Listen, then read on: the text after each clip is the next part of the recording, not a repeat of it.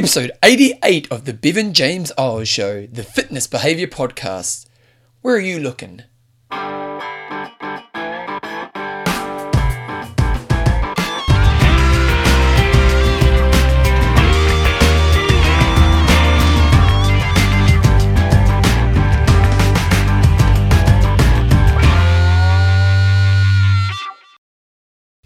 Radio Joe, I was going to say Radio Joe, Joe's my partner, Radio Team.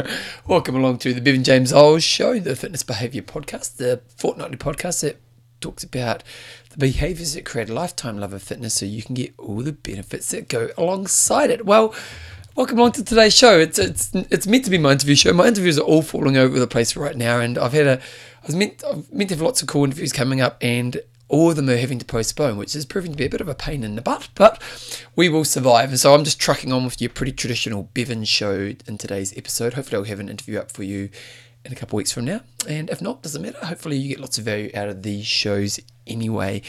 Today's show I'm going to be talking about two different kind of concepts that I think I've actually a lot of the things that I bring to the show, or the ideas I bring to the show, come from my own experiences. A lot of them will come from, sometimes just working with clients. And one client in particular I've been getting lots of stuff with recently, and I've got some more information that I just want to share, and learnings, some of it's, that you can get value from as well. So I'm going to be getting into that in the main gist of today's show. Got to say, I got a lot of great feedback about the last show. People seem to really tap into that feedback or the concepts that we talked about in that last show, and that, talking about the challenge and all those types of things. So it was really good to see, and I really appreciate people letting me know that they enjoy the shows, and particularly how some of the concepts that what we talk about in the show are making people shift. And that's what this is all about, isn't it? It's kind of sharing that kind of idea of how do we learn from this experience and become better at it. So outside of that, I don't really have much to add right now. I'm kind of in that moment where coming out of winter, life's just ticking over, that's about the gist of it really. So I'm not really going to have the long intro today that I normally have.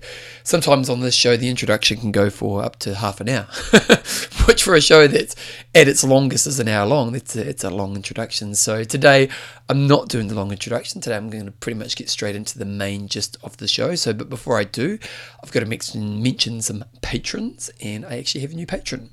And his name is Scott McMillan. Scott McMillan, welcome to the patronage of the show. You're one of the special few who actually support this show by giving some of your hard-earned cash my way when I release the show every fortnight.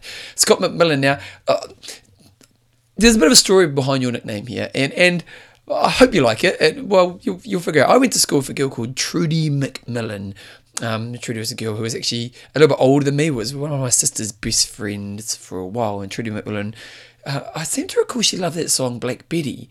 Now, oh, Black Betty, bam, bam, whoa, Black Betty. And so I kind of, when I saw your last name, I just instantly thought of that song Black Betty, which is a great song. And it's actually quite a fascinating song when you actually look into the history of the song Black Betty, because the original version of that song actually came out, and let me have a look. It was released in 1939. So if you listen to the original version of that song, which is kind of amazing, really, isn't it? Because it's a song that you kind of think such a rock song, but it was written by a guy called Lead Belly. Now, for those who really love 90s music and into Nirvana in their song and their album, the Unplugged album, there's a song, My girl, don't lie to me. So there you go, I obviously sound just like them. But that was by Lead Belly as well. And Lead Belly was kind of one of the early pioneers on blues music. And but that song's been very popular. And it's actually, if you go onto YouTube and you find the original versions of it, it's actually, I'm going to do it right now. I'm going to pause. I know this isn't about fitness, but it's quite fascinating to me, so I'm going to share this with you guys. So let me pause and I'll come back with the song. Okay, this is This Week in Music with Bevan, because I'm loving this topic. I haven't actually gone on a YouTube. I haven't lost 20 minutes of my life right now because I just went straight to YouTube, but I do love it. when you get those moments when you kind of get lost in a subject, and this is a pretty cool subject. So Lead Belly was a singer in the 20s. I think the song got released in 1939 was it when the song got released. And for those who don't know the song, so if we go back to the original version, if we go to this version of the song that people know, so if I just go Black Betty here, I know I'm going on a tangent here. Ram Jam is the band that everyone knows it for. So Ram Jam, and lots of people have copied it since then, but here's kind of the Ram Jam version. Here we go. So this is This Week in Music. Oh, I got an ad. I'm going to skip an ad. And here we go. Pause it for a second there, just set this down. Okay, so here we go. Here it is. This is oh yeah, this is great music.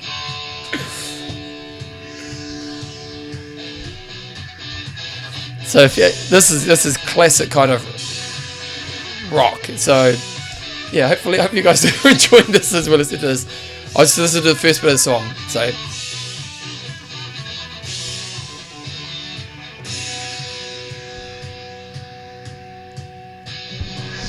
oh come on, they're taking a while to sing. Here we go.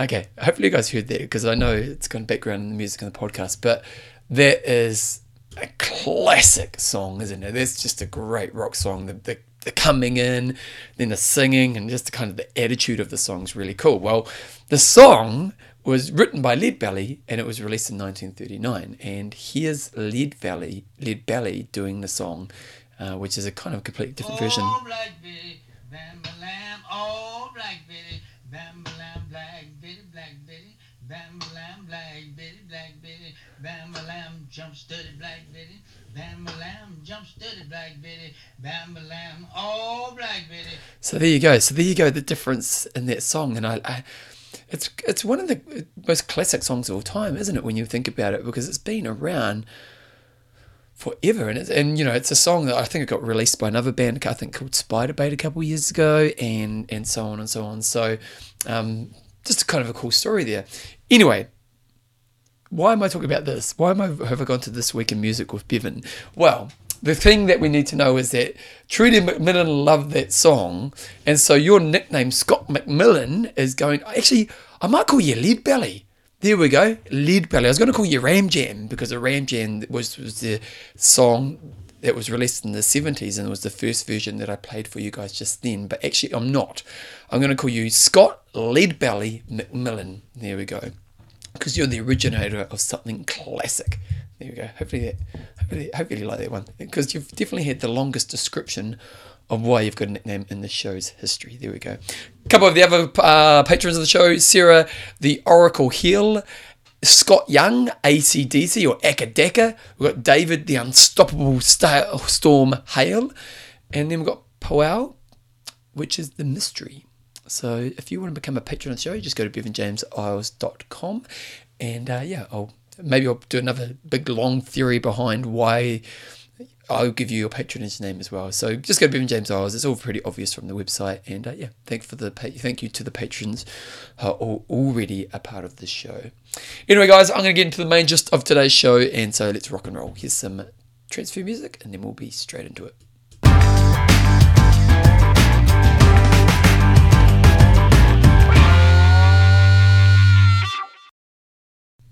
One thing, as a person who gets the experience of coaching people, you get there's a level of insight that you I think I may have even talked about this in the last show. This kind of level of insight that you get that maybe you only discover because you get to go through this process of people trying to overcome big things. And one of my clients who I've been recently working with has been doing some really impressive work, and they've got some areas that they want to shift in their life. As you know, that's why you get a mentor or a coach or something like that in your life, and they've got these areas they want to shift in their life, and then you work towards helping them create the change that they desire ultimately. And one thing you discover pretty quickly early on in my role is that helping them figure out the real cause is your job. And once we can start to dig deep enough into figuring out the real cause of what creates the problem that I feel I need to change, then you have a much better chance of actually working towards shifting. Because, like it's that interesting thing. I had another session with a client recently, and it was kind of like, well, and they were they want to lose some weight, and they didn't actually come to me for weight loss. This person, they got a busy life and they just wanted to get on top of things, but they were overweight, and so the weight thing came up in a session. And I kind of just said, well, why are you overweight? And I've talked about this on the podcast, and and it was really obvious that it's sure, the food's the problem, but actually it was because of how they deal with emotion. And so, once we start to understand that, then we start to really go, okay, well, sure, you need to become better at making better, healthy food choices, but actually you need to become much better at dealing with emotion. And if you can win that battle, then the flow-on effect of bad eating is not going to be the problem. And so, I always love this idea of what's the deeper level thing we need to be looking for within change. And so, with this new client that I've been working for in the last couple of months, we've been digging really deep and creating some really massive change. And it's been really fascinating watching this person shift and kind of the discoveries they're making. And to me, the one thing, when we think about change and we think about behavior change, one thing we were trying to always look for is consistency. This whole idea of, it's easy, I'm sure many of you listening to this right now have had this moment in your life where you've wanted to change something, and there's been a period of time where that change is kind of easy because the excitement of the new, the motivation of the moment,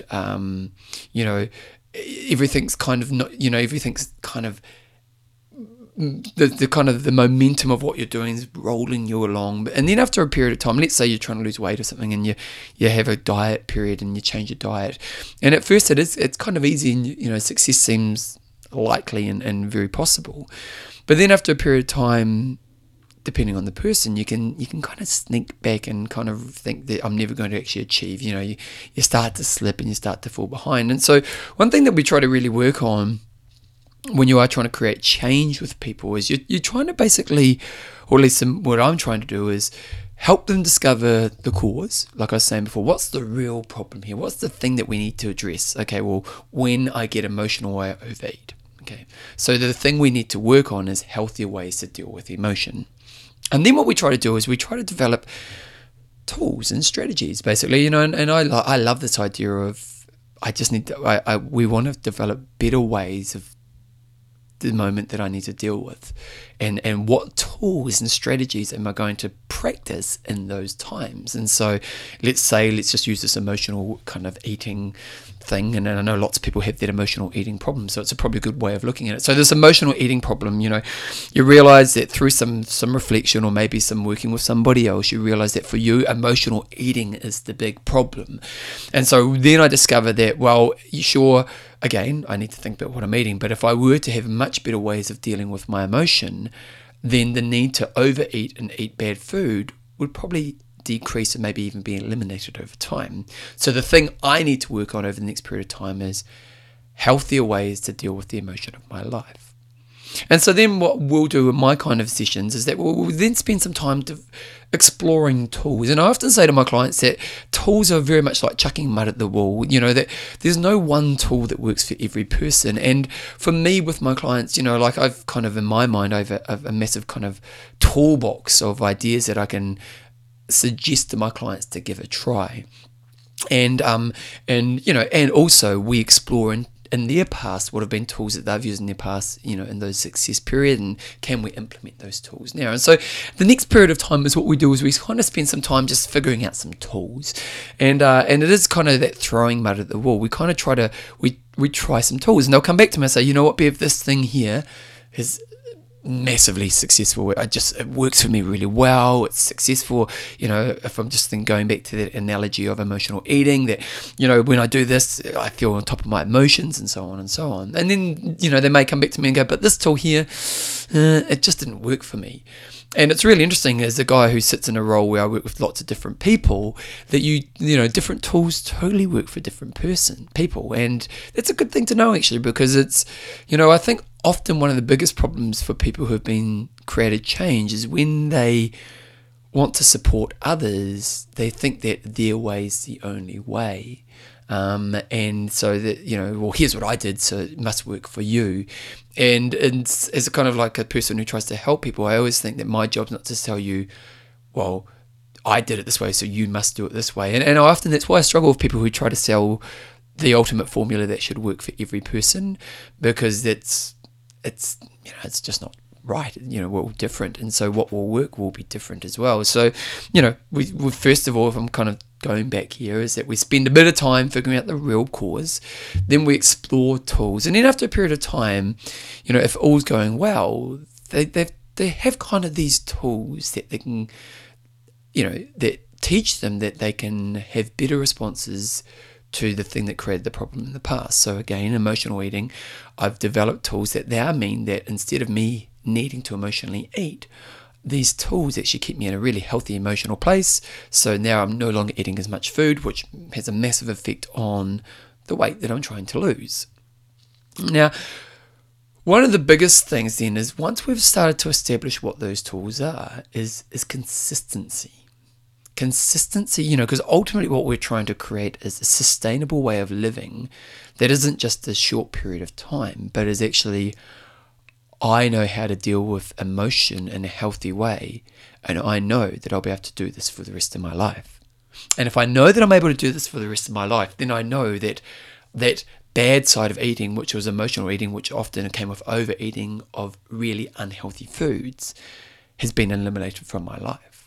And it's a really powerful moment, isn't it? Because it means that, it's quite empowering, and it gives me trust, it gives me confidence, it allows me to just know that this thing has gone. Whereas a lot of people who go through change in a way where they don't think of the sustainability is that they can hold change for a period of time. So this is the typical diet, isn't it?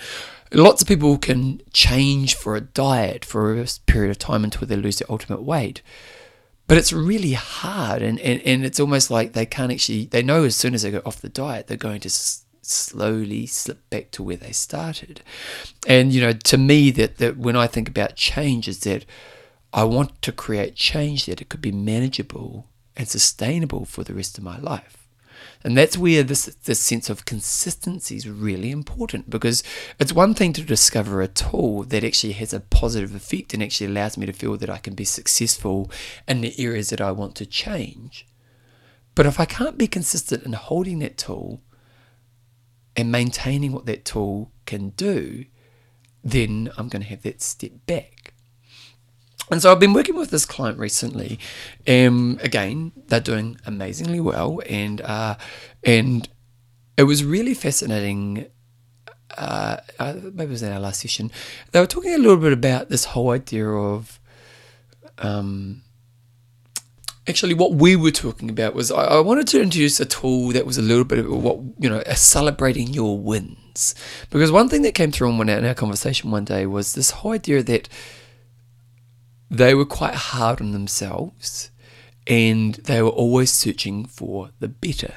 So even if they were doing well, it was kind of never really good enough, because I should be better, and ultimately I should be searching for better, even if I am doing well. And I kind of, as we were having this conversation, I was just kind of saying, well, maybe one thing we could try to do is a way that allows yourself to catch your wins. So, some really good tools for that is, like to write down 3 good things I did that day, or to attach emotion. One thing I do is, if I've gone out for a day where I know that I'm going for a run and mentally I'm a bit struggling to get out that door that day, one thing I do is I visualize myself coming up the driveway at the end of my run, and I put my arms in the air and find an emotion that I'm really kind of that would really stimulate me, and kind of feel that emotion and pump my energy as I do that. And so that's a tool that I use that allows me to feel success on a day which I may have struggled or even failed on.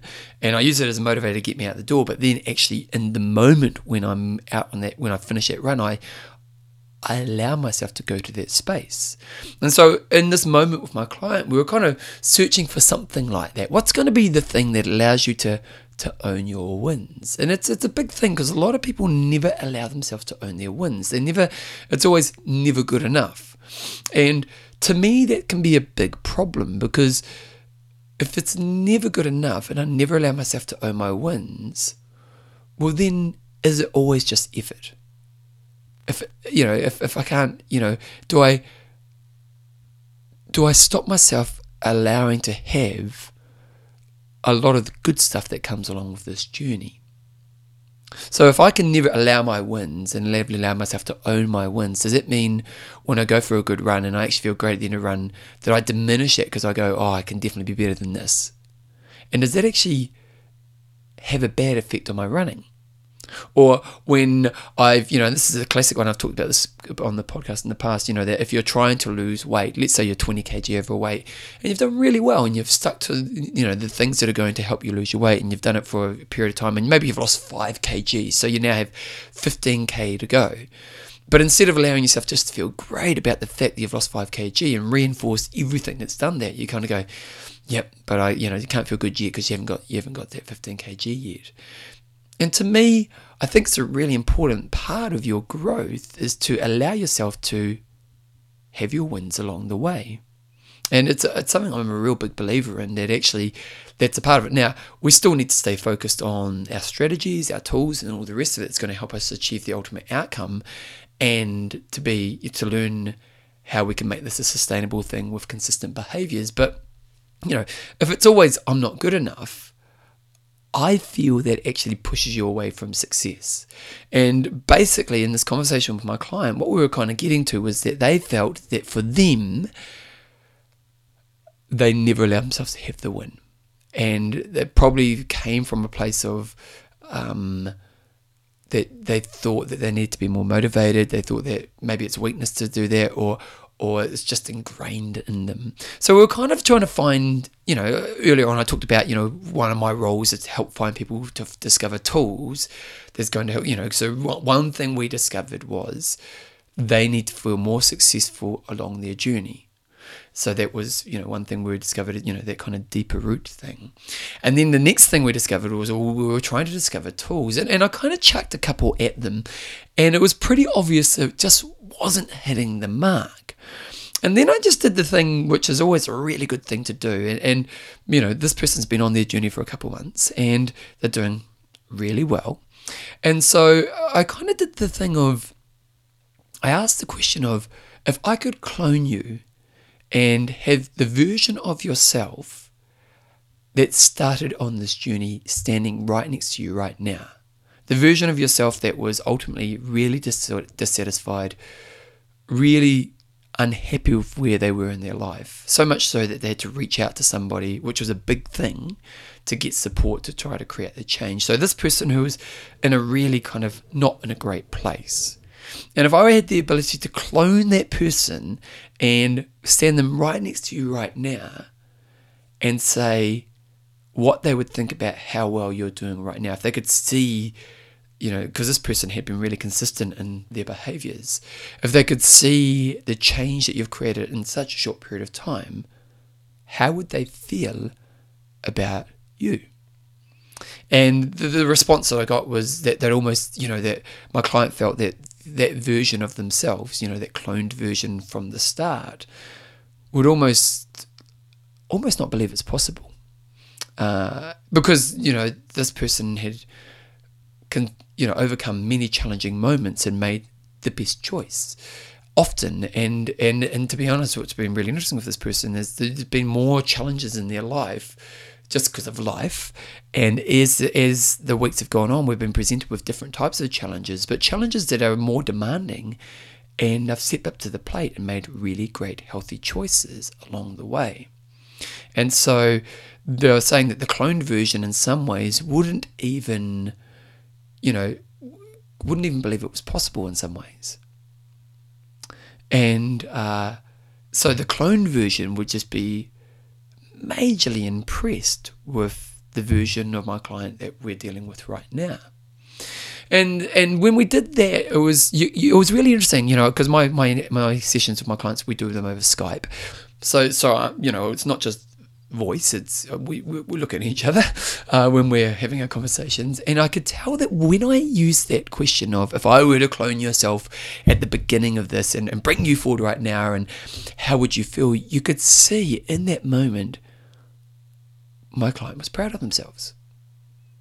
in that moment, my client, I could see, it was just so obvious. They just had that one of those moments where, you could just, you know what it's like. When someone's really proud of themselves and you see that look on their face, and maybe you even know it in yourself, and you just feel really proud about yourself. And there was a moment where there was just a pause in the conversation, and you could see they were proud of themselves, and they kind of drifted away for a second just because they were just like, wow, I have done well.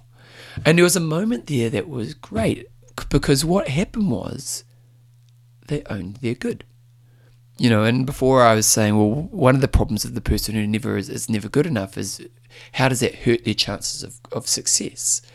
And this person had identified that they were one of these people that, you should always be seeking higher, and I'm, like, owning the win's a hard thing for me to do. But in this moment, that idea of cloning yourself allowed them to have a moment of emotional success, where it was quite a powerful thing. And as I saw my client go through this moment of this emotional success, it became really clear to me that somehow we needed to develop a tool that allowed them to feel this more often. And I really reflected upon this idea of the cloning idea worked. And so then the tool we came up with was this whole idea of what we're going to call a start point comparison. A start point comparison. Now, this is stuff I've talked about in the past, but what I want us to do, this is going to go to the next level today. So, a start point comparison, and if you've listened to any of my shows in the past, a lot of them I've talked about this whole idea of comparison's a really dangerous thing. So a comparison is a really dangerous thing in regards to if I compare myself to somebody else, and it's something we see a lot with new exercisers, is that they compare themselves to people who are just way better. So comparison can be a really dangerous comparing yourself to a different time in your life. You see this a lot with people who in their 30s or early 40s when they start to have children, and they've had this kind of free life in their earlier years, and then suddenly they get to a life where they've got children and career, and they compare themselves to the version of themselves that was the younger version of themselves, where they didn't have the constraints that life currently has upon them, and so they feel disappointed. And one thing I encourage is, whenever we go for growth, is to understand my start point. And the whole idea is that when I compare myself, I should only compare myself to my start point. And it was actually interesting. I had a lady come up to me today for runners. I have a race team, which is my half marathon group, and this lady came up to me and she said to me, I've done a 150 half marathon before, and we've got a race that we're training for in about 9 weeks from now. And she said, I really want to do a 140. And I said, well, what are your training times telling you? And she goes, well, they're telling me, I'm probably around 150 to 145 right now. And I was like, well, that's where our start point needs to be, because 140 is just a number you're pulling out of the air. It's not really based on the facts of what your training is telling us. And so if we say 140, we're likely to set you up for failure. So we're giving you a comparison point that's actually unfair and unrealistic upon yourself. Whereas your training times say that we could probably get you to a 145. Now, it's not that we can't push for 140, but we want to base it on the evidence that we see in your progress over the next 9 weeks. And that's what we really thought about, when we think of this comparison, is that whenever we're trying to go on a growth journey, the first thing we need to do is to find where I am right now. Now, again, if you've listened to my shows in the past, it's a topic I've brought up a lot. But the one thing I have never thought about in regards to this, and this is what this lesson that I learned from working with my client on this one, is that it's to have a tool that you use as a reflection point along the way of your start point. So as my client was in this moment where I could see in their eyes that they were really proud of themselves, and that they were allowed to own their success in that moment, I thought there needs to be a way where this moment happens pretty much every day in this person's life. There needs to be a way that this person can have that moment where they can see they are proud. And when we put that version of the cloned version next to them, they allowed themselves to go there. So what we wanted to do is to have a way that they can use that cloned version and as a part of their toolkit. And so one thing I suggested to my client is to go back and think about, to go back to the person at the beginning. And we've got, every session I have, I send through kind of a quick wrap up and a quick the homework for this week with my clients. And so with this client, I said, go back and read all of our emails. Read the email, because before they start working with my clients, I send them through like a list of 10 questions, which is basically just give me an overview of where they are and what they're hoping to gain from working with me. And I said, just go back and read all of our communication. And I want you to kind of find a way to represent that version of yourself at the start of this. You might write something, I'm not quite sure what it was, but I also said, like, maybe even like a physical representation, so that you might have a bangle, or you might have a jewellery for a guy, or something that you can keep on you at all times, which is almost like that start point version of yourself.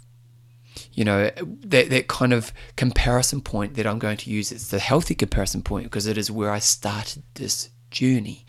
And that's what I said to my client, is that ultimately I want you to come back to me with a real amazing start point comparison and a tool and almost like a physical representation that you use to reflect upon in your win moments. So that when I see those days where I've been really successful, and in the past I would have felt, oh yes, but I actually look at the bangle, I look at, I don't know, the necklace for the guy, or it's so funny, I remember years ago there's a podcast I listened to, a guy called Merlin Mann, who is a guy who's a brilliant thinker, but in some ways is a little bit frustrating because he doesn't sound like he has the ability to apply what he sells. But anyway, Merlin Mann had this thing. He wears just a kind of like a I would say, like, it's not a piece of leather, but you kind of like a cotton thing around his wrist, and for him it just represents I am alive. And every time he looks at that cotton thing, it just is that kind of looks at it and just goes, I am alive. And what that represents to Merlin Mann was life's here to embrace. And when I see this, it's just a kind of a tool that I use that reminds me that at my most important times, I'm going to remind myself that I am alive. And so that this tool helps me move towards the person I want to be, which is a person who lives a rich life. And that's really what when we think about this idea of a comparison point, a start point comparison, but then a tool that represents that to me in an everyday way. And so with my client, I suggested that they come up with, now I haven't had the next session yet, so it'll be interesting to see what they come up with. But to me, let's reflect upon this with you. If you've let's look at the area of your life you want to change in. So pick that in your head right now. What is that? What's that one area of your life where you want to create some change? Now, it might be diet, it might be adding exercise, it might be productivity, it might be relationship, it might be, as in having a better communication relationship, whatever. You choose that thing in your head. What is it, right? I'm going to give you 2 seconds to identify it right now. So ready? Go. Okay, there's your 2 seconds. Now, what's your start point right now? Where are you right now in this area? And this is what this is a really important part of this journey is what is my start point right now? And I think the more detailed you can get around this, the better. The more understanding you can have around where you are starting this. And, if I go back to the version of me and my runner this morning, it was kind of, well, where's your running at right now? You want to be 10 minutes faster in the next 9 weeks. Well, where are you right now? And her start point was, she said, my training times say I'm around a 150. Okay, well, that's her start point. And that's quite based on the facts of my training. And the more detail you can get around your start point, I think the better, because if you can get more detail, the real value of it is you can see the more growth. You can see all the little bits of growth you've had along the way. So you've identified the area. you've created a real representation of what this is to be right now. Like I know when I do my goals, the first thing before I do any of my goals is I do a where am I right now? Or I call it my position right now. And that's before I start the goal process, because I've got to figure out where I am right now. So that's what you're trying to do. And then I think this is the bit that we want to add to the equation is, what's a physical representation that I can have in my life that allows me to go back to this moment and allow me to own my growth. Now, it might be something that I put on my body. It might be, the piece of cotton that you have, or the leather band that this Mueller man has, or it might be a bangle, or it might be, something like that. For your cheapest, some people, and this is quite an extreme level, but some people do like tattoos, aren't they? They're more for a life thing, So, what's the physical way that I can represent this to myself? And that's the place we're at with my client right now. They're going to come back to me in the next session, and they're going to say, Bev, here's how I'm going to remind myself of that start point comparison version of myself. Then the next part is to obviously use this in a way that's really powerful, is for you to then go, when I have my wins, to not diminish those wins by feeling I should be better, but to actually look at my start point comparison and to think, what would that version of myself, that person that I identified at the start of this journey, think about this moment here? Now that's a really empowering moment, isn't it? That's I know I occasionally have this moment in my life where I think, what if one thing I do is a lot of public speaking, and I love public speaking, and a part of my public speaking is, when you go into your public speaking, you're trying to gain credibility of the audience, and so what I do at the beginning of my speeches, particularly with ones who don't know me, is I kind of show that I'm a successful person, but then I show the person who was a real failure, and kind of show that I overcome adversity, and which gets me credibility with the audience.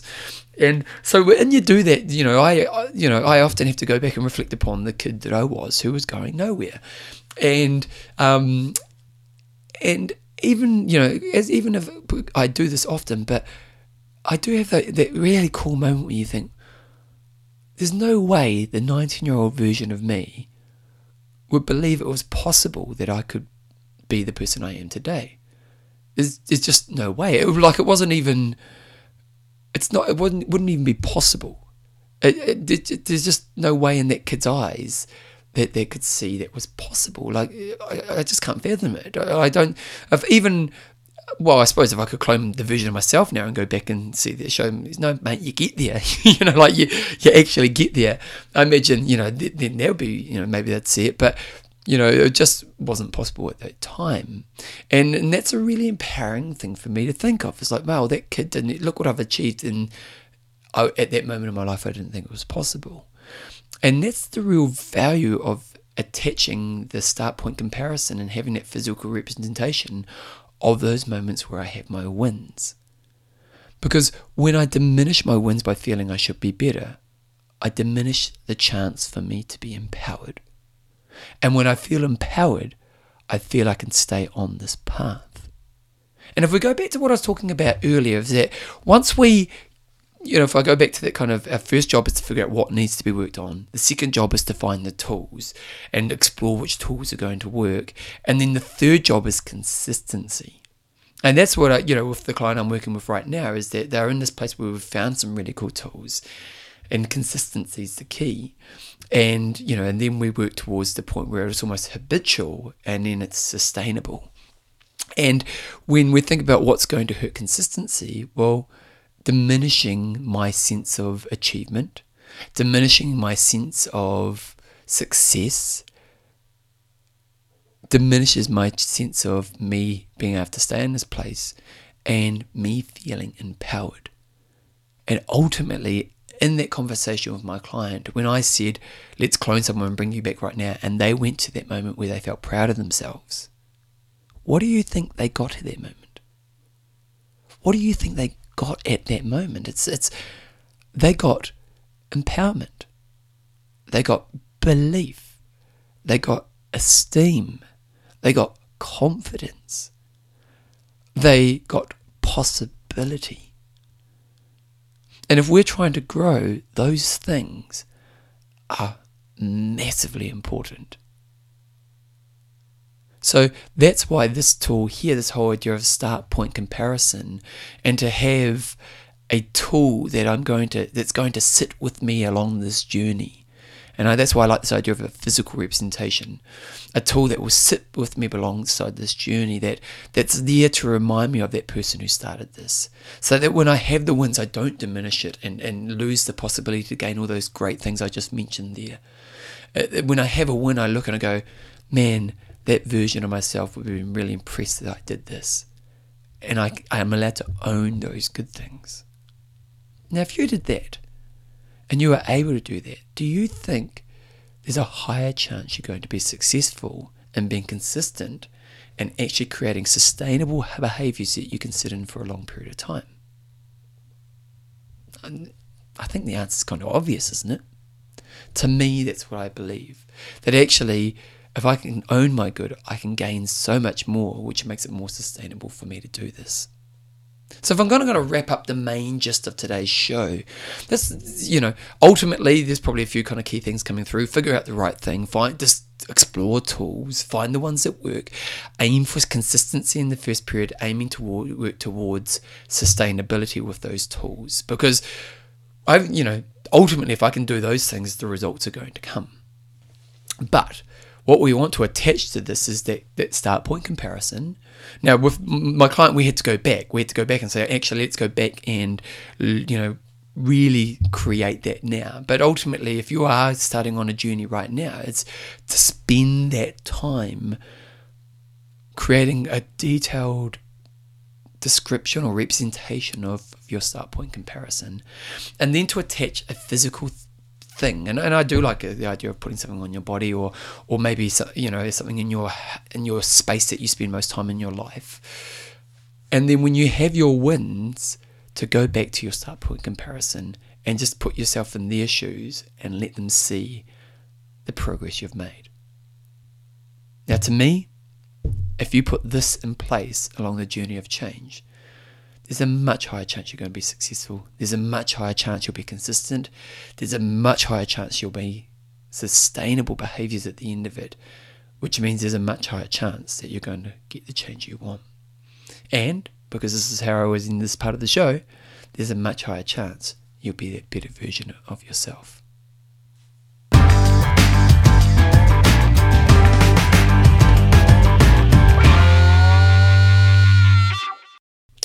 That's the main gist of the show today, team. Hopefully you get something out of that.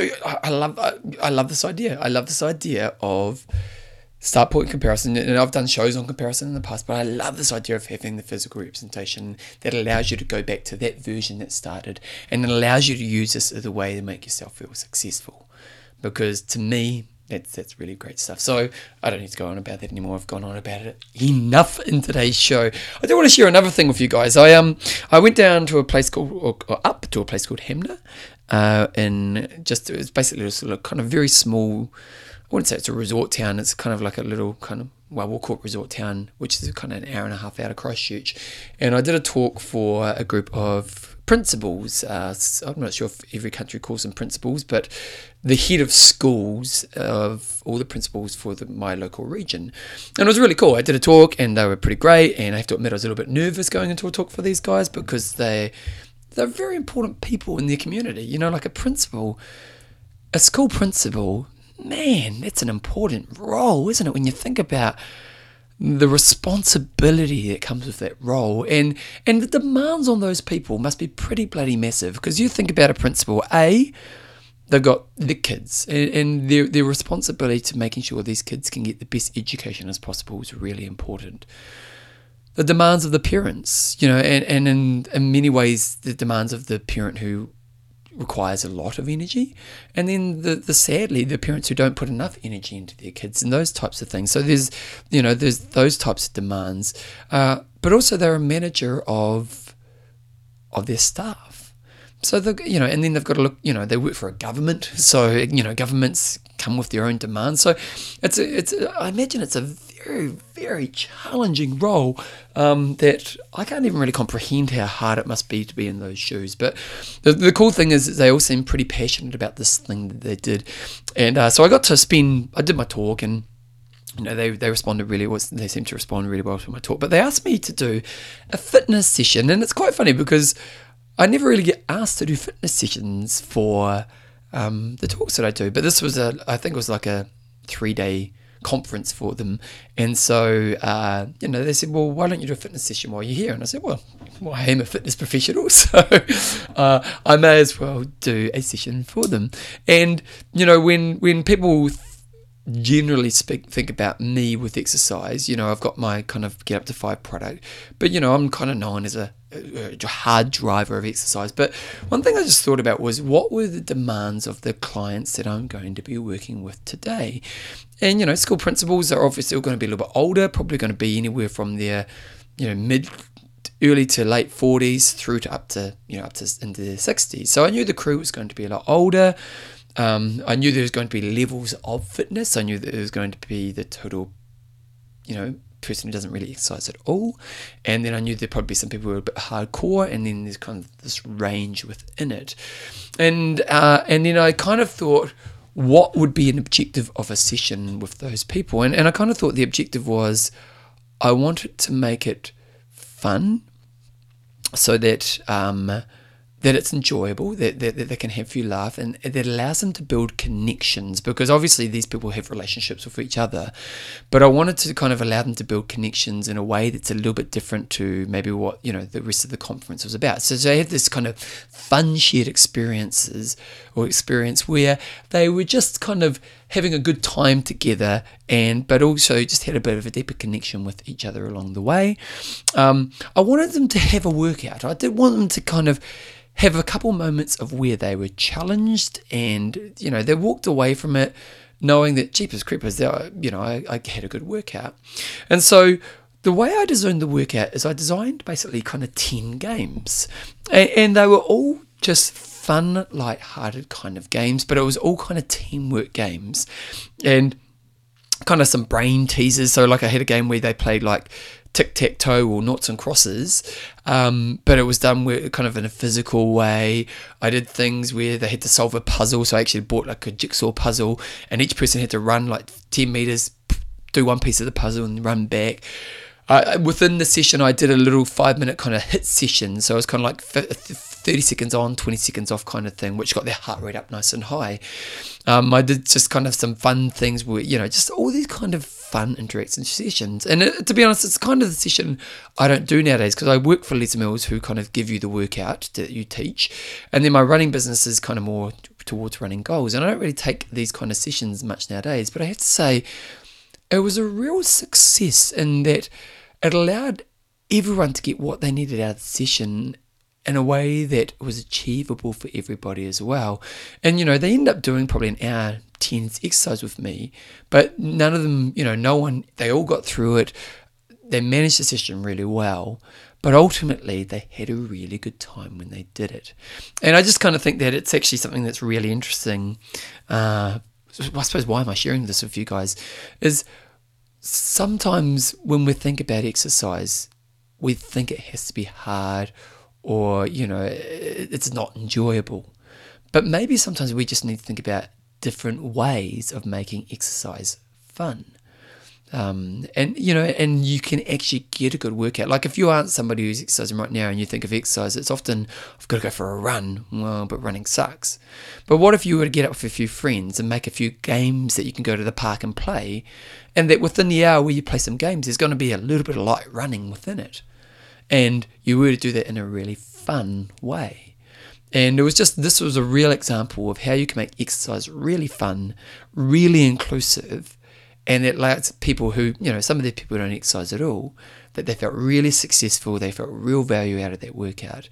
And so I suppose what I'm trying to say here is, if you are someone who are looking at different ways, and for fitness professionals, think outside the box when it comes to making a fun workout. Like if I were to say you have to design a workout where people get, their heart rate up a few times in an hour, but not crazy, where they're kind of just moving, when you use functional life movement, how do you make a session that is as fun as possible for those people? Now that's a different question, isn't it? And it's kind of the question as I designed the workout before I went to Hamner. And as I sat down and thought about the session, I thought, how do I make this a really fun, inclusive session? And it's just something to think about. And it was a real example for me of exercise can be really great. And to be honest, for kids, if you think about kids exercise, if you've got the sporty kid, it's not a problem because they just want to exercise. But if you've got kids who don't like exercise, if you can make fun games up where they feel inclusive and part of, you're going to get them moving. And that's what we want to do is get people moving. So just wanted to share that with you guys. Guys, that's this episode of the podcast. Hopefully I've got an interview to organise by the next one. The people who have had to postpone hopefully can come through in the next couple of weeks. If not, I can do another Bevan show. Hopefully you get value out of these ones. If you want to become a patron of the show, you go to bevanjameseyles.com. That's really easy, and just go in there. You see a patronage link. You just go there and you just donate a little bit to every show that I put out. And for the people who are patrons, you know who you are. You really make a big difference. If you want to email me, you can email me at bevanjames@gmail.com. You can follow me on Facebook, Twitter, anything like that. You know what? Go on iTunes. If you've got iTunes, go on iTunes and put some feedback about the show in iTunes. Make a comment about the show. Apparently it makes a difference. Other than that, I think I'm going to rock and roll. And you guys have a great couple of weeks, and I'll see you in a couple of weeks.